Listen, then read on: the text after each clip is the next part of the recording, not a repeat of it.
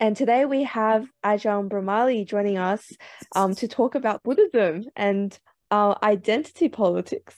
So that's such an interesting topic. It's not something we always talk about in our Dharma talks, but it is very relevant for this day and age. We hear about it a lot, not just in our everyday life, in our politics, with people that we know, with people that interact with. So how do these two things actually relate or with each other? Very, very interesting. So a bit before we get into it, a bit about Ajahn Brahmali. He's a friend of Metta Center. He has given talks at physically in Sydney before. But so I'm sure we all know Ajahn. But yeah, just a bit of a bio. Ajahn Brahmali was born in Norway in 1964. His interest in Buddhism and meditation started after a visit to Japan. After listening to the teachings of Ajahn Brahm, he decided to travel to Bodhinyana Monastery located near Perth and has been there since 1994. He later received higher ordination under Ajahn Brahm. Ajahn Brahmali's knowledge of the Pali language and the suttas is excellent. He completed the only full English translation of the Vinaya Pitaka monastic law. It is available on Sutta Central website and will be published as a book in the next few years as well. Bhikkhu Bodhi, who translated most of the Pali canon into English, called Ajahn Brahmali one of his major helpers for the recent translation of the numerical discourses of the Buddha.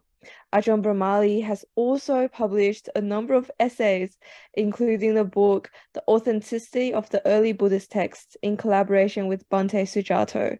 Most of his publications are available online at bswa.org. So this, as always, will be an interactive session. Ajahn will start with a meditation and introduction to the topic, and then I will jump in to help facilitate a conversation. So if you have any questions, please feel free to pop them in the chat anytime, or unmute yourself. But if you don't feel comfortable to share with everyone, you could also send the questions anonymously to me.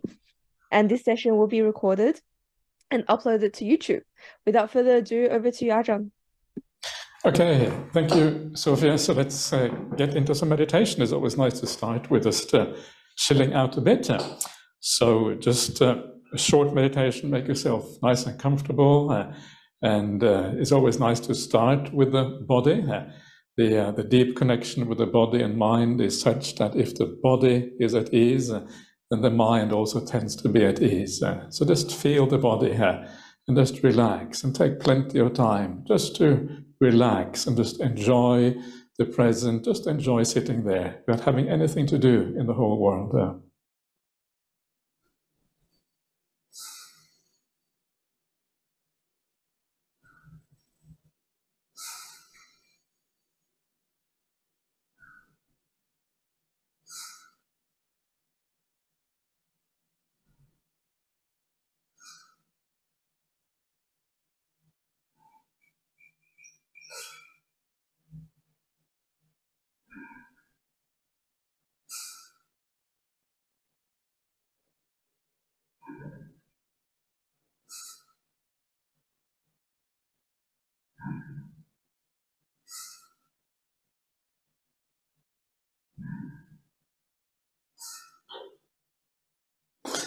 The beginning of meditation is always about just allowing the world to fade away gradually. And this can take a bit of time depending on how much contact you've had with the world recently. But take the time just to allow things to fade away gradually. And as you close your eyes and as you go inwards, you find the world becomes less interesting and it fades away. And you gradually move on to your inner world instead.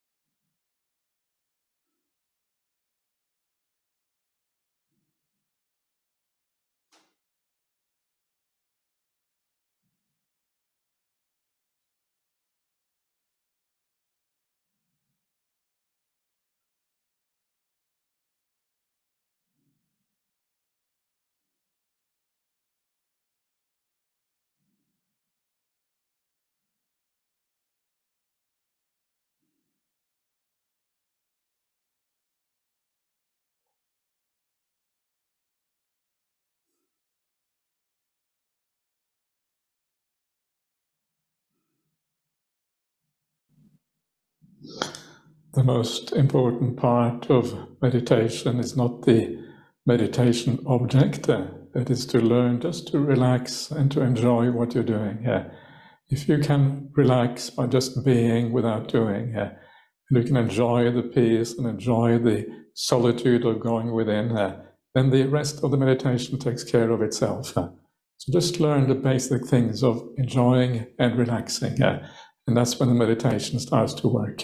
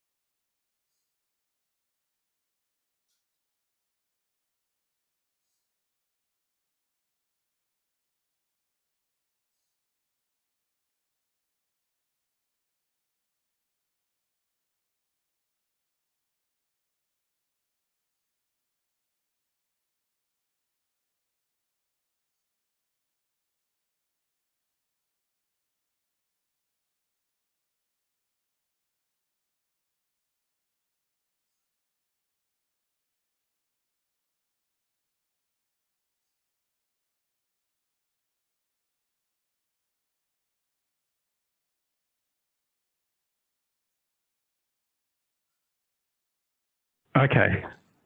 All right, good. I have no idea. This is kind of weird. I've never seen this happen before, actually. It's strange.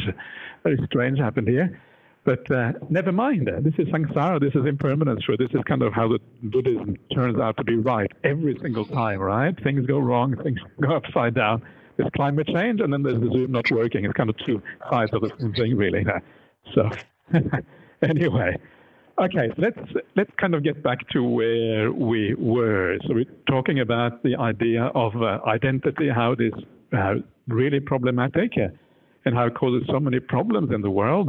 And I was talking about the idea of not just kind of within social groups or in that sort of way, but also in the sense of how we discover our teachers, and how teachers very often, there's a very strong sense of identity and a problem with teachers, and how we kind of follow individuals rather than follow the Buddha.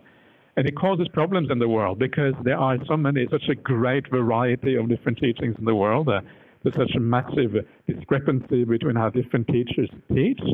And if we want to find a common ground and we want to avoid too much argument within Buddhism, sometimes we actually have to go back to the thing that everyone has in common. That, of course, is the teachings of the Buddha. And it's kind of weird because the Buddha, he really warned us against this very soon before he passed away. When he was traveling to Kushinara, he was on his knew that he was dying. He was coming to the very end of his life, and because he knew that, he laid down all the things that were relevant for the Sangha to survive after his demise. And of course, one of those things that he laid down, he said, "There's nobody is going to take over the Sangha after I die. After I die, what is going to be your teaching is the suttas and the vinaya, the suttas and the vinaya that I have laid down. This is going to be your teaching." And of course, the first thing that people do is they throw that out and they take teachers as their teachers, and they follow individuals, and nobody reads the suttas, nobody reads the vinaya, no one has a clue what's going on. That's the first thing everyone does, because I think we have a tendency as human beings. We want something tangible. We want to have a teacher in front of us. We want to have a teacher that we can kind of, who is there for us or whatever. And having some kind of amorphous Buddha, some sort of teaching that existed 2,500 years ago, it is often actually very difficult for us to actually deal with that. But that is what we should be doing. And I think that we probably would have a far more harmonious world, a far better world, a far better Buddhist world, if we were able to follow this particular advice from the Buddha, going back to those early teachings. And again, because identity, individuality will always cause conflicts, whereas the broader understanding of things will very often avoid the conflict and the disharmony in the world. And this is part of that, really. So we lost a little bit of time there, so I'm going to go straight to some of the solutions, some of the ways of thinking about the world that kind of can overcome the problem of identity and the problems that this brings out in terms of conflict and othering and all of these kind of things. And to me, one of the kind of most interesting things about life, especially from a Buddhist point of view, is how changeable it is, how much each one of us changes over a lifetime, how we go from having one identity to another one, how we're always moving from one set of circumstances to another set of circumstances. And this is a very important part of the Buddhist outlook. It matters enormously that we actually think about the world in these terms. And when that does, when we look at the changeability of our own psychology, of our identity, indeed, as we kind of move, we change our identity because our external circumstances change, our inner circumstances change. And the more we understand of that change in identity, the less we actually believe in identity itself. We see we're always moving around, moving from one set of circumstance to another one. Sometimes we change gender even in the modern world. Sometimes we go from rich and poor. Sometimes we go from intelligent to stupid. Sometimes we go the other way around. It's just also uncertain. We go from changing social positions, changing religions, changing almost anything in life. And once you start to realize the changeability within yourself and also outside, it starts to undermine this idea of identity. In fact, it does much more than that. It starts to enable you to connect with other people, because you start to see how you are always morphing into something else. It means you have more in common with people around you than very often you actually think. Yeah, you're changing from one person to another one. You have something in common with all of these kind of people. And this is very, very useful for our understanding of others, for our ability to have compassion in the world, to have sympathy for others, understanding their situations. You start to make contact with other people in a deep way. You start to take their place in a sense, and you make a human connection with people who may be very different from you. But of course, this idea of changeability, if we take into account another very important Buddhist teachings, it becomes even more powerful, even more important. And this, of course, is the idea of rebirth. So if we take rebirth into account, the idea of changeability takes on an entirely new dimension. It becomes far more pronounced. And suddenly, changeability becomes there's almost no limits anymore to how much we can change. Changing gender from one life to another one is quite common. Changing nationality, changing socioeconomic status, changing race, changing almost everything will change, or can change, from one life to the next one. And from a very personal point of view, and this is something I usually like to talk about, because I often wonder, what was I in a past life? Why is it that I'm a Buddhist monk in this particular life? And if you look at my story, if you look at my early life, where I was born, the family I had, the friends I had, the society I grew up in, there's nothing in my kind of personal history that should suggest I should become a Buddhist monk. There's nothing there at all. I grew up in a cold place. There were no Buddhists around. I had no Buddhists in my family. There's absolutely no reason for me to become a Buddhist monk. And the more I have reflected on this, and the more I have kind of looked at some experiences that I've had in my life, the more convinced I am that I was very likely a Buddhist monastic also in a past life, probably a fairly recent past life. And if I was a Buddhist monastic in a past life, where would that have been? Well, most likely it would have to have been in Asia somewhere, right? So I straight away, if that is the case, then I would have been an Asian monastic in a very recent life.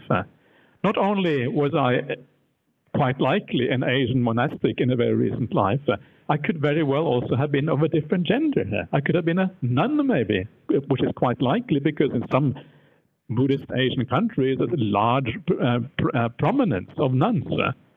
And so once I see myself in that way, and once I see that alternative person in myself, it makes me look at people who may seem different superficially to me in a completely different way. I start to see myself in that person. I start to make a personal connection with people who actually are very different, because I can feel, if I look deep inside of myself, I can feel that person actually being there within. And this is very powerful for reducing the idea of othering.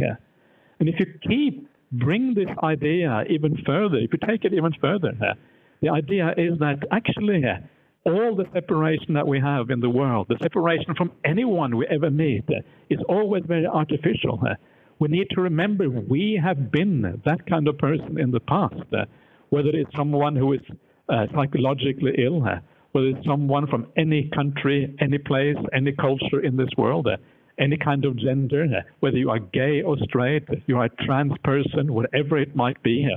All of those people are inside of us. We have been those people before. And what that means is that when you start to move about in the world, when you start to see people who may look very, very different from you.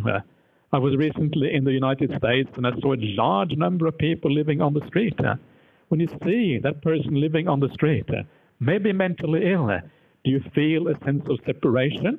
Or do you feel that this person could be you? And the moment you know that this person is you, the moment you know that you have been there in the past, and unless you make a change to your life now and come out of this problem of existence, you will also be there in the future. The moment you see yourself in that person, you create a very powerful human connection. And it is impossible almost not to have sympathy, not to have compassion at that particular point. And this shows you that by reducing the idea of identity, by understanding that we are all fluid, always moving from one situation to another one, we don't have an identity. We are not a particular person, or rather we are everyone and no one at the same time, because we have been in all those situations before. then we can create real human connections, real human understanding in this world, with sympathy, with compassion for all people around us. And then we can allow that sympathy and compassion to feed into our politics, into the voice referendum that we're having now for the Aboriginal people, or the indigenous people, into any kind of other identity politics or social activism that we may get into. That idea of compassion and sympathy, we can allow it to feed into that, understanding that these people are not actually different from us at all. They are all part of us. They are part, I am part of them, they are part of us. And once you see that, it opens up a new avenue for understanding the world, which can become very, very powerful. And so the point here is really that we should be careful when we use things like identity politics. We should use it in the right way. We should use it in a way whereby we create unity, we create understanding, and we don't create othering. If we create too much othering, if that is the outcome, and I don't know if it is, this is not meant as a critique, it is just a critique of the word identity, really, but it's just a kind of seeing the danger in some of these concepts if they're used in a bad way. This is one of the ways that we can create more brotherhood and more sisterhood in the world, by seeing the kind of how we're always in flux, always changing, and that the distinction between us is far, far less than we believe. And very often those imprints will be there still within us. If you have been a certain person in a past life, the feeling of that person will be deep inside you somewhere. It's part of your psyche. It's not something that you can erase completely. And so it is possible to have compassion and sympathy for people who are even very, very different from us. So this is one powerful way. Another powerful way that the idea of identity can be used as a matter of practical practice, how to kind of use it in our ordinary life, is in the idea more broadly of compassion. I've always already said how the idea of brotherhood and reducing the distance between us and others leads naturally to compassion. But the whole idea of compassion in Buddhism is to a very large extent based on the idea of non-self. If you understand non-self, which is the opposite of identity, then compassion is actually a natural outcome of the idea of non-self. And there is a beautiful simile in the Sutta that I often talk about because it is so powerful in giving rise to compassion and sympathy in the world. And that is the simile of the sick person. And the Buddha says that when someone is bad in the world, when someone does bad things, bad actions by body, bad actions by speech, bad actions by mind even, we can extend this also to be any kind of human being or whatever kind there is in the world, someone we don't like for whatever reason. Whatever the reason is, when we see someone who is difficult to like or difficult to accept for their conduct or whatever it might be, then we should regard that person as a sick person. It's such a beautiful idea. Because the moment our natural reaction to people in the world who are difficult, who annoy us, who have bad qualities, is to have a sense of irritation and anger with that person, is to push them away because we find them problematic or whatever. But actually, no, that is the wrong way of thinking about them. Because the kind of slight, tiny little bit of discomfort that you may have to live with because of another difficult person, that is really nothing. The real problem, actually, they are the one who have the real problem. They are the one who are acting in a way that is really problematic. They are creating really bad karma. They are destroying their own inner sense of happiness, their own inner sense of meaning, and making life miserable for themselves. And when you know that someone is acting in a way that is leading to their own misery, destroying their own future, thinking at the same time that they're doing something that actually leads to something positive, then the only natural response to that kind of person is to have compassion for them. They don't know what they're doing. They are blind. They're walking in darkness. They're hitting their head all the time without understanding why they're doing that. They think they're living in a way that leads to their own happiness and meaning and a benefit, when actually they're doing the exact opposite and dragging themselves down, destroying their own future, also destroying their own present right here and now. And so you understand, they are a sick person. Everyone in the world wants to be happy. And if anyone is living in a way that leads to their own unhappiness, it is only because they are severely deluded, severely, if you like, mentally ill in a certain way. And they have a real problem. And there's a very beautiful way of thinking about the world. It comes from the idea of non-identity. This person does not have an evil identity or a bad identity. They are just changing. They have been conditioned to be who they are. It has nothing to do with identity. The moment you think in terms of identity, compassion becomes very difficult, because then there is a sense that this person is responsible for this, that it is their identity, they have taken this on board because they think this is what they should do. I'm going to be evil towards others, or whatever it is. I don't know how anyone could ever think like that, but that's kind of almost like the ideas behind this. But of course, that's not what's going on at all. What is going on is that this person has been conditioned in a certain way, has been under the influence of certain people, certain groups, whatever it might be. And because of that conditioning, they are trapped.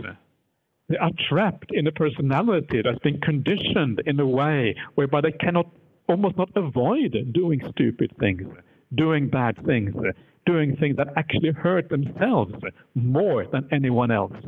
That is really what is at stake. And so what this does, it opens up the door to compassion. Non-identity opens up the door to seeing people in a completely new way. And instead of feeling sorry for ourselves, instead of feeling my little world is being compromised by other people, we turn the table and we open the door of our heart and we allow the possibility that actually this person is the one who has a real problem. For us, we can deal with it.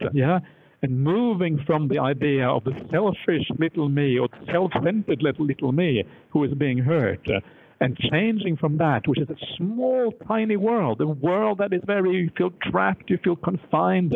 It doesn't really have that largeness of mind that we want to cultivate on the path. And then you move to compassion. That is where you create that largeness of the mind which takes in the people around us, enables us to have that sympathy and understanding for the world around us. It's a beautiful change that happens in the mind. And all we have to do is to shift our perception of people from identity to conditioned beings. The moment you understand that other people are conditioned beings, at that moment, your entire understanding of the world changes enormously. And I think this is a very, very big problem in our contemporary world. It has always been a big problem. It is a problem because deep down it feels like our identity is so solid and so strong. And because our identity is so solid and strong, it is hard to understand this idea of being conditioned. And this is why we need to reflect on these Buddhist teachings again and again and again to gradually see the world in a new way, understand how conditioned we all are, and then allowing forgiveness, compassion, and sympathy to come out instead. So these are two ways of gradually, in a sense, working with the idea of non-identity, trying to move away from identity. But really, at the end of the day, it comes down to changing what we identify with. One of the problems that we are dealing with when we're dealing with the idea of identity is that identity is almost like a given in our lives. We cannot say, I will have no identity. That's impossible because it comes as part and parcel of who we are as human beings. We're born into this world and we're born with certain defilements, certain delusions. And in Buddhism, one of those delusions is precisely the idea of identity. We have other problems like craving, we have attachments, we have all of these kind of things. And all of these things are givens when we come into this world. And because they are givens, we can't just give them up just like that. We have to somehow work with them. And so what we do then, the right approach to all of this, is really to use our cravings, use our attachments, use our identity in such a way that it makes the path work. We use these things in the pursuit of the Buddhist practice. Then we are using them in the right way. And the suttas do actually talk about this. They talk about craving or desiring in such a way that it progresses the path. And also the same thing with the conceit or the identity. We use our sense of identity in such a way that it actually works. And now I'm coming back to where I started out this talk. I started out talking about Myanmar and how to solve the problem in Myanmar. And you will have noticed that I shifted the idea of identity from, instead of identifying as a group of people or as a particular individual, you identify instead with what kind of person you are. With your practice, you identify with being kind, with being caring, with being understanding, with being compassionate, with having metta, all of these kind of things. And once you identify with the qualities of the Dhamma itself, then you are allowing, using the sense of identity, using that to help you progress on the Buddhist path. You hold on to those ideas in a certain way. You hold on to the ideas of kindness in a certain way. You don't give up on these things. In fact, you start with identifying with these things. It is important to understand that the only way you're going to be able to practice this path properly is to actually hold on to these ideas to some extent. We have to hold on to certain things, so we have to choose things that are useful for the path, and these are things like ethics, morality, etc., etc. And then, as the path progresses, as you're having success with your how you're dealing with people in the world, with your compassion and kindness and all of these kind of things, you take another step. And the next step, of course, is your meditation practice. And as your meditation is successful, as you're having a little bit of peace in your meditation, you're finding some joy in your meditation, you're finding that this path really is coming together, then, of course, your identity starts to go into those states of meditation that you have. Maybe you're feeling a sense of love, of metta in your meditation. Maybe you're able to develop some karuna, some of the compassion we're talking about. And as these feelings are building up, and as these intentions are building up in your life, as you get building up a mind that is more pure, that is more happy and more joyful, has less defilements in it, gradually you start to identify with that. You cannot, it's impossible not to identify with these things, right? Actually, this is just a par for the course. It is going to happen whether you want to or not, because these are delightful things. And we all want to identify with delightful things. We all want to see ourselves as good human beings. We want to see the best aspect of ourselves. And deep meditation allows you access to the deeper aspects of yourself so that you can start to identify with it. So what this means, the kind of point I'm trying to make here, is that it is almost like a ladder of identity. We start up by giving up the lower kind of identity. I identify with my country, I identify with my gender, I identify with my education, I identify with all of these superficial kind of things. And you take one step up the ladder, identify at least with being kind, with being caring, with being virtuous, and these kind of things. And then, as you keep on practicing that virtue, you take one other step up the ladder. You start to identify with your meditation practice, with the beautiful states of mind that are attainable through that meditation practice. And then you want to take another step up the ladder. Now, one of the interesting things that is happening as you move up the ladder is that your identity is also loosening at the same time. When you have an ordinary identity in the world, it is often very coarse, it is very hard, it is a very strong kind of identity. But as you move up the ladder, it is as if the identity fades a little bit. It becomes a more soft, a more gentle kind of identity. It is gradually you can see that you're actually overcoming this idea of identity altogether. But then comes the last step on this path. And the last step of that path is then, of course, the insight that arises based on that deep meditation that you're having. And that is where finally you overcome identity once and for all. And you realize the whole idea of identity was a mistake in the first place. And that, of course, is the most beautiful experience that you can have as a human being, giving up your sense of identity once and for all. And once you have that, then, of course, never again will you identify as any particular being. One of the most wonderful things in the world that you will find is that if you find someone, if you find a teacher who is really spiritually attained, who has deep meditation, has deep insight, you will find that this person will treat you the same, pretty much regardless of who you are. Yeah, it's a beautiful thing to see. A person who has gone a long way on the path will treat you the same, whether you are male or female, whether you come from this country or that society or this society, whether you're handicapped or not. Even if you're mentally handicapped, they will treat you in the same way, with kindness and care, and do the right thing. And this is one of the hallmarks of someone who is really attained on the path, this idea of non-discrimination, non-identity. And this is what we're seeing towards the very end of the path. And so, just coming back to where I started out, I'm going to stop in a second now, but just coming back to where I started out, talking about the idea of identity politics.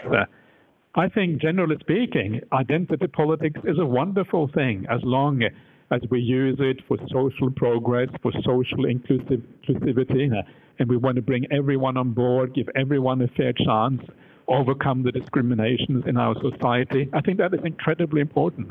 And I think all of that is very much aligned with the Buddhist ideas of morality and ethics. We should have that kind of social inclusivity. It actually matters enormously. But we should also be careful not to get into too much identity. If we silo people off into one silo and have other people into another silo, and we kind of get into the idea of othering, it's me against them, at that moment we risk losing the perception of compassion and understanding for each other. And down the track, according to people who understand the idea of conflict and violence in the world, the last thing we want to do is to have a sense of othering in the world. That sense of othering will lead to conflict and problems down the track. And that is precisely, I think, one of the very important things that we're trying to overcome in Buddhism. So, there you are. That is my little talk on, identity politics and Buddhism. Are you still there, Tina? Yes, I am still here. Is anyone there? Yes, we are. Yeah. And thank you so much. That was an excellent talk. Very, very wise in terms of what you said. And particularly when you said that when we are able to see that we are everyone and no one at the same time, we can be more compassionate and have more sympathy. I love that. I really, really do. So beautiful. Ajahn, I'm going to pass over to Sophia, who's going to facilitate the question and answer session. Okay, good. Thank you. Excellent. Thank you, Ajahn, and thank you, Tina.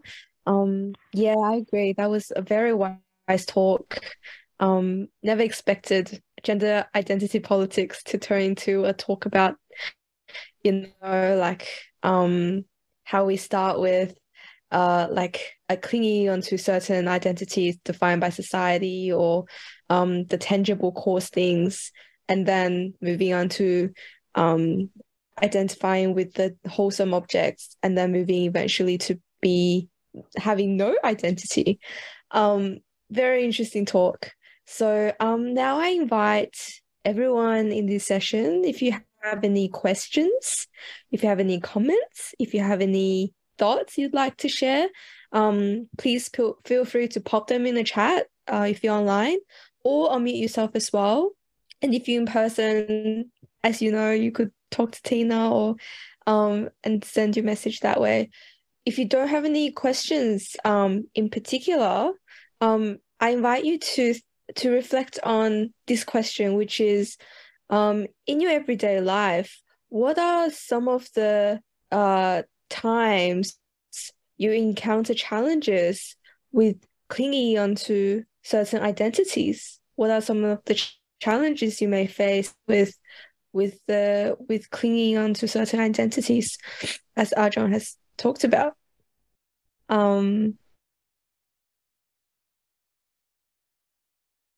So yeah, Ajahn, we don't have any questions at the moment, but I'm curious to know,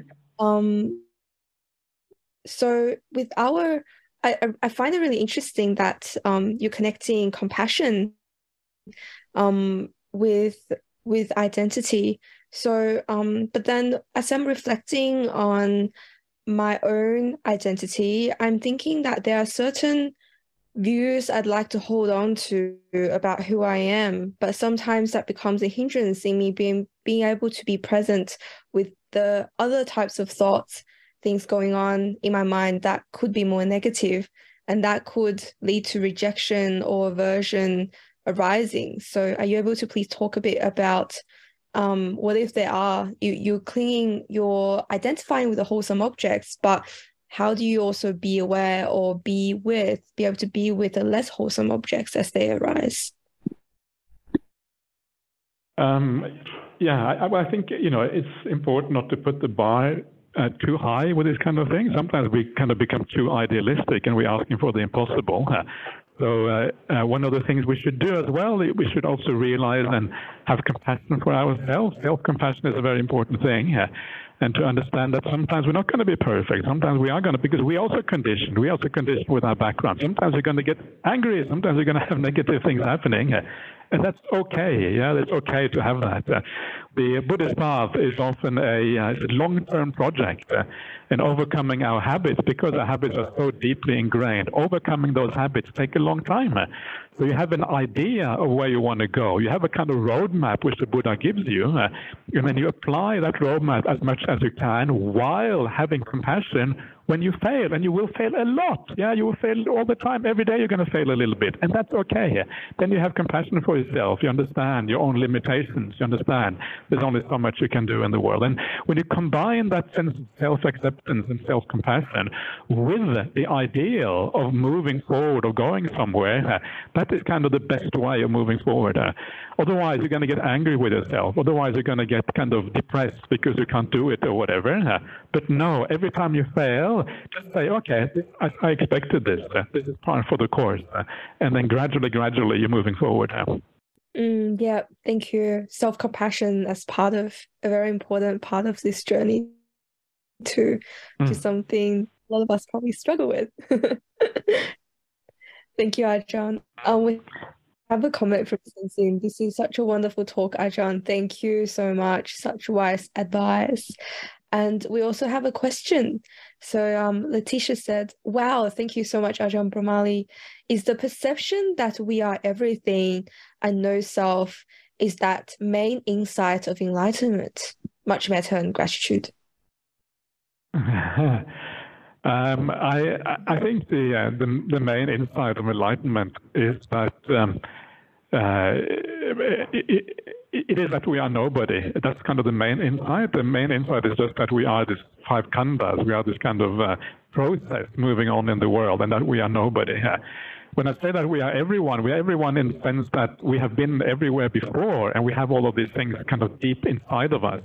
But we aren't really those things. It's just that we have those experiences where we can understand other people as well in the world. That's kind of the idea there. But the main insight of enlightenment is that there is nothing really, we aren't anyone. And then you can see the five khandhas, you can see your person for what it actually is. And what you see is you see suffering, you see a problem, and so you understand how to overcome that problem is to kind of end rebirth, because that's when you are ending this kind of cycle of just moving on forever and ever. So I'm not sure how clear that was, but something to that effect is what you actually see here.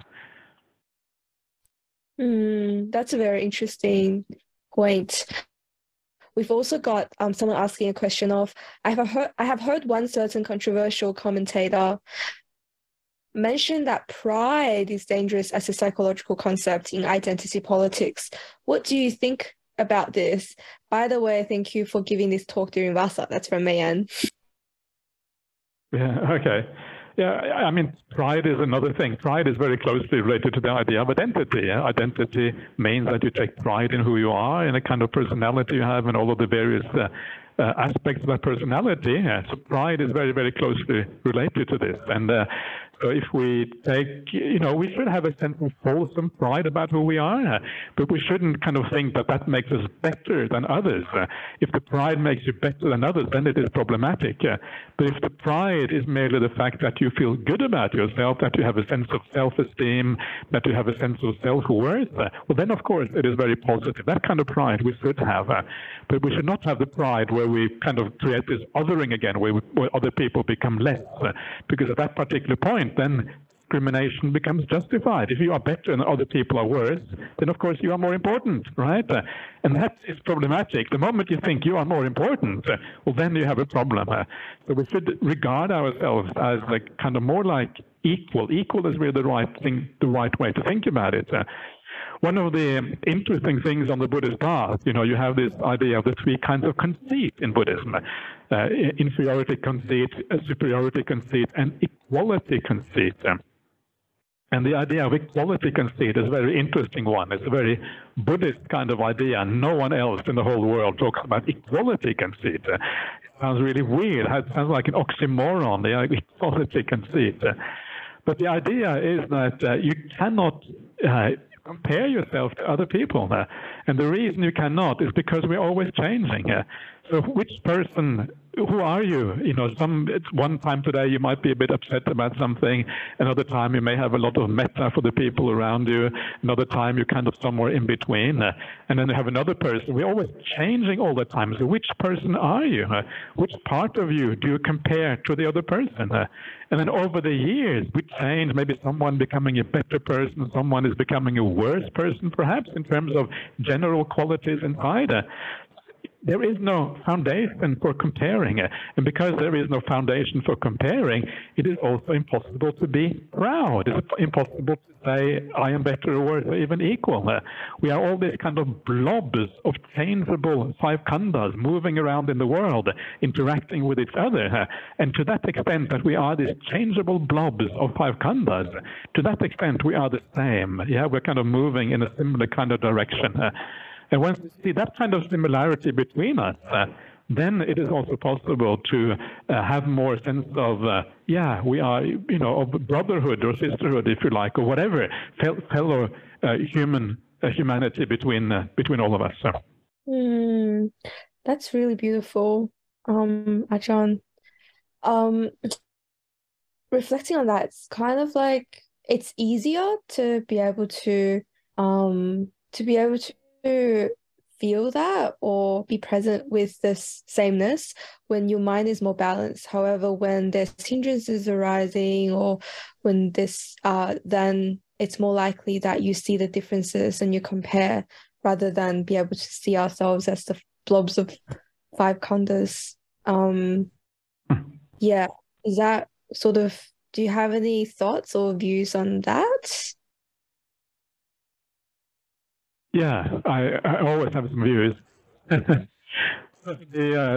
true. It is what you're saying is very right. Sometimes you feel your mind is in balance. Sometimes you feel that you are coming from a good place. And then it's kind of easy. Everything is easy. You are kind to everyone, no matter who they are, and there's no issues. But when the defilements are there, that is why you have to be very careful when there are defilements. That's why you have to have mindfulness. At the very least, you have to know that now there are defilements in your mind. You're upset about something or whatever. And so once you have that awareness that you have a defilement, well, then you know that you're going to be biased. You know you're going to do stupid things.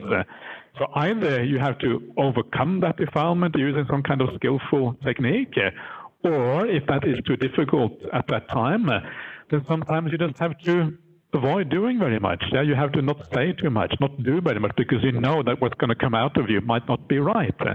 If you have to act despite the defilement, you just have to have as much mindfulness as you possibly can to avoid saying the wrong thing. So this is really this is kind of the ideal. First of all, see if you can overcome the defilement, then avoid doing anything at that particular time because you know it's not a good idea to do things. And finally, have enough mindfulness. If none of the first two work, then have enough mindfulness to at least minimize the problem if you have to interact with others. Wow, That's very, very practical and useful advice. Thank you, Ajahn. Exactly sort of along what I was thinking, like questions in my mind, you answered it. We also have another question. I've heard some people use the idea that from the Dharma viewpoint, we need to eventually let go of identity to deny the problems that disadvantaged groups have, i.e., blaming their identity for their problems. You touched on this issue, but perhaps you could say a little more about it. Yeah, Sorry, blaming the identity for the problems, yeah? Yep.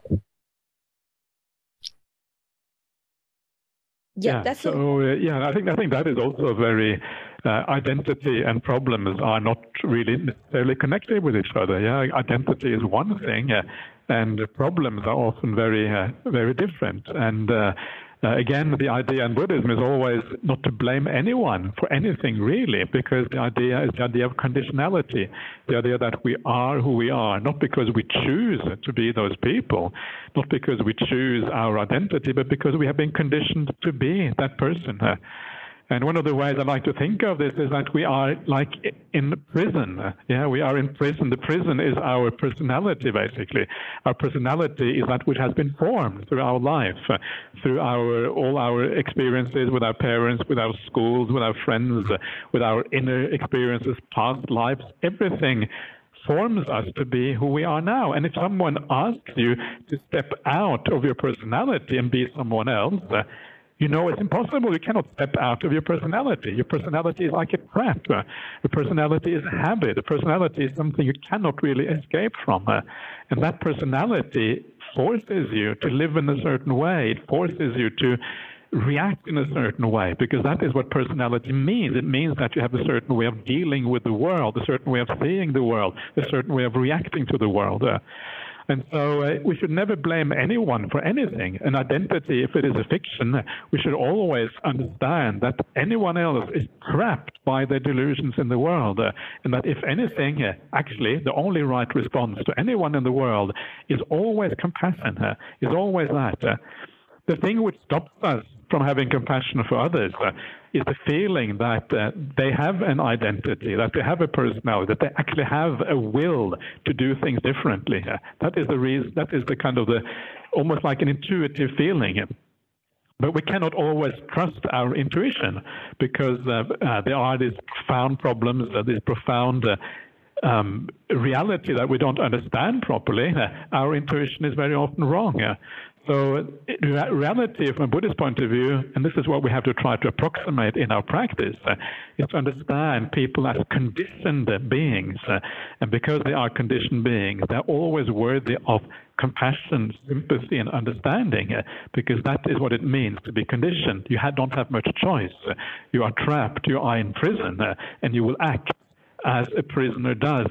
You are shackled, you are held back, you have very limited movement, yeah? And that means that you can only not really be held responsible for so many of the things that you do.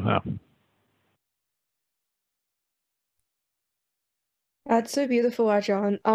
We're a little bit over time. I just have a really quick question in regards to what you said.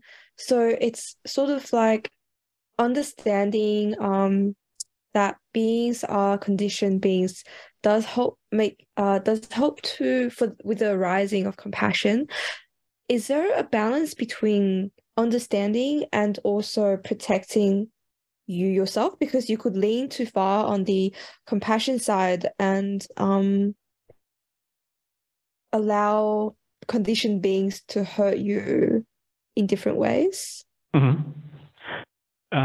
Yes, so I don't think you can have too much compassion. Compassion is always right. It is more how you express that compassion. So you can express that compassion either outwardly, but sometimes, as you say, if you express it outwardly all the time, people can actually hurt you because they don't really understand or whatever. But if you cannot express it outwardly towards others, you can always have compassion in your heart. And that compassion in your heart is never going to be a problem, because it's just really you just living with yourself, living in a good way with yourself. But you're right, you should protect yourself. And if you feel that someone doesn't understand and they kind of misuse the compassion that you have, hold back, but never give up on the compassion within. That's the most important part. I love that. that answered another question I've had for a very long time. Thank you so much. We are at 8:30, so unfortunately we're out of time. Thank you so much, Ajahn, for a wonderful talk, and I think that's echoed by a lot of people here. Lots of hands together as thank yous, and thank you for a wonderful talk. Thank you, Meta Center, for organizing this. Yeah, like so many great takeaways. A really fresh perspective to look at the way we see ourselves and see others and see all beings really. And yeah, really, really great talk. Thank you so much, Ajahn. Excellent. Okay, thank you so much for everyone, and very nice to see you all, and look after yourselves. Yeah. Yeah. Before we finish, though, do you have time for a quick dedication of merits, Ajahn? Dedication of merits? Yeah. Is that what you're saying? Dedication of merits? Yes, that is what I said. Yep. Okay, good. Okay, so we'll do the traditional dedication of merits, and this is the kind of typical Sri Lankan version. So I will just do the chanting, and if you want to, you can do whatever you like. But so here we go. Edang me nyatenang hotu sukita hontu nyatayo. Edang me nyatenang hotu sukita hontu nyatayo. Edang me nyatenang hotu sukita hontu nyatayo. Sadhu, sadhu. Okay. Sadhu, sadhu. Thank you, Bye bye, everyone. Brahmali. It's nice to see you again here, or to hear from you again, rather.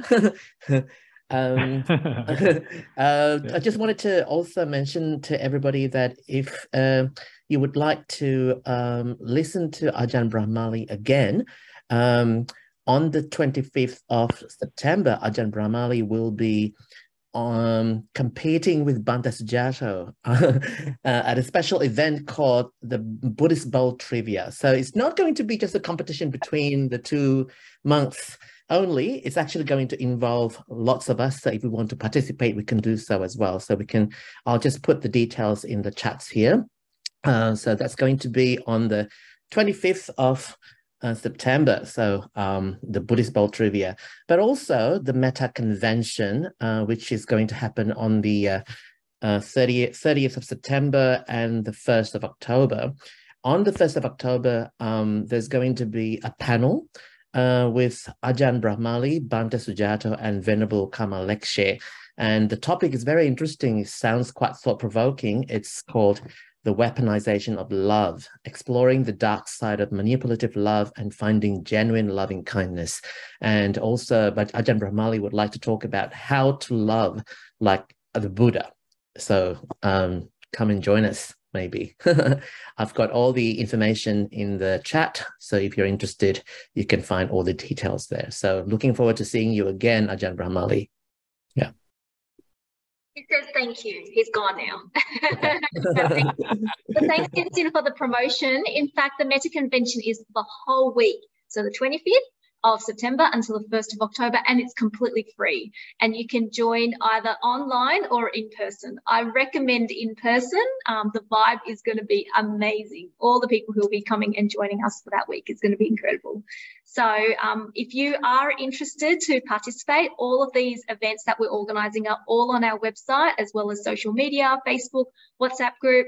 If you would like to support the work we do, then we would love to have you on board, whether you want to volunteer or offer a donation. We run 100% on donations and also on volunteers' power. So it will be great to have you on board and help us out. So Sophia, final announcements? Yeah, there we go in the chat. So next Wednesday we have another session called A Bright Heart in Dark Days by Venerable Ayya Yeshe. So yeah, looking forward to seeing you again at 7 o'clock sharp Sydney time. Next week is our last Wednesday night here at the Meta Centre. And then after that, we are going to scoot across to Western Sydney University. And that's part of our outreach to do more work for the student community there. So for those who are joining us in person, we would love to see you at the Western Sydney Uni. So next week, over here at Meta Centre. And then after that, we're going over to the uni. Interesting. So hope to see you. And for those who are joining us online, the same link, just use that and then you can connect to us that way. Great.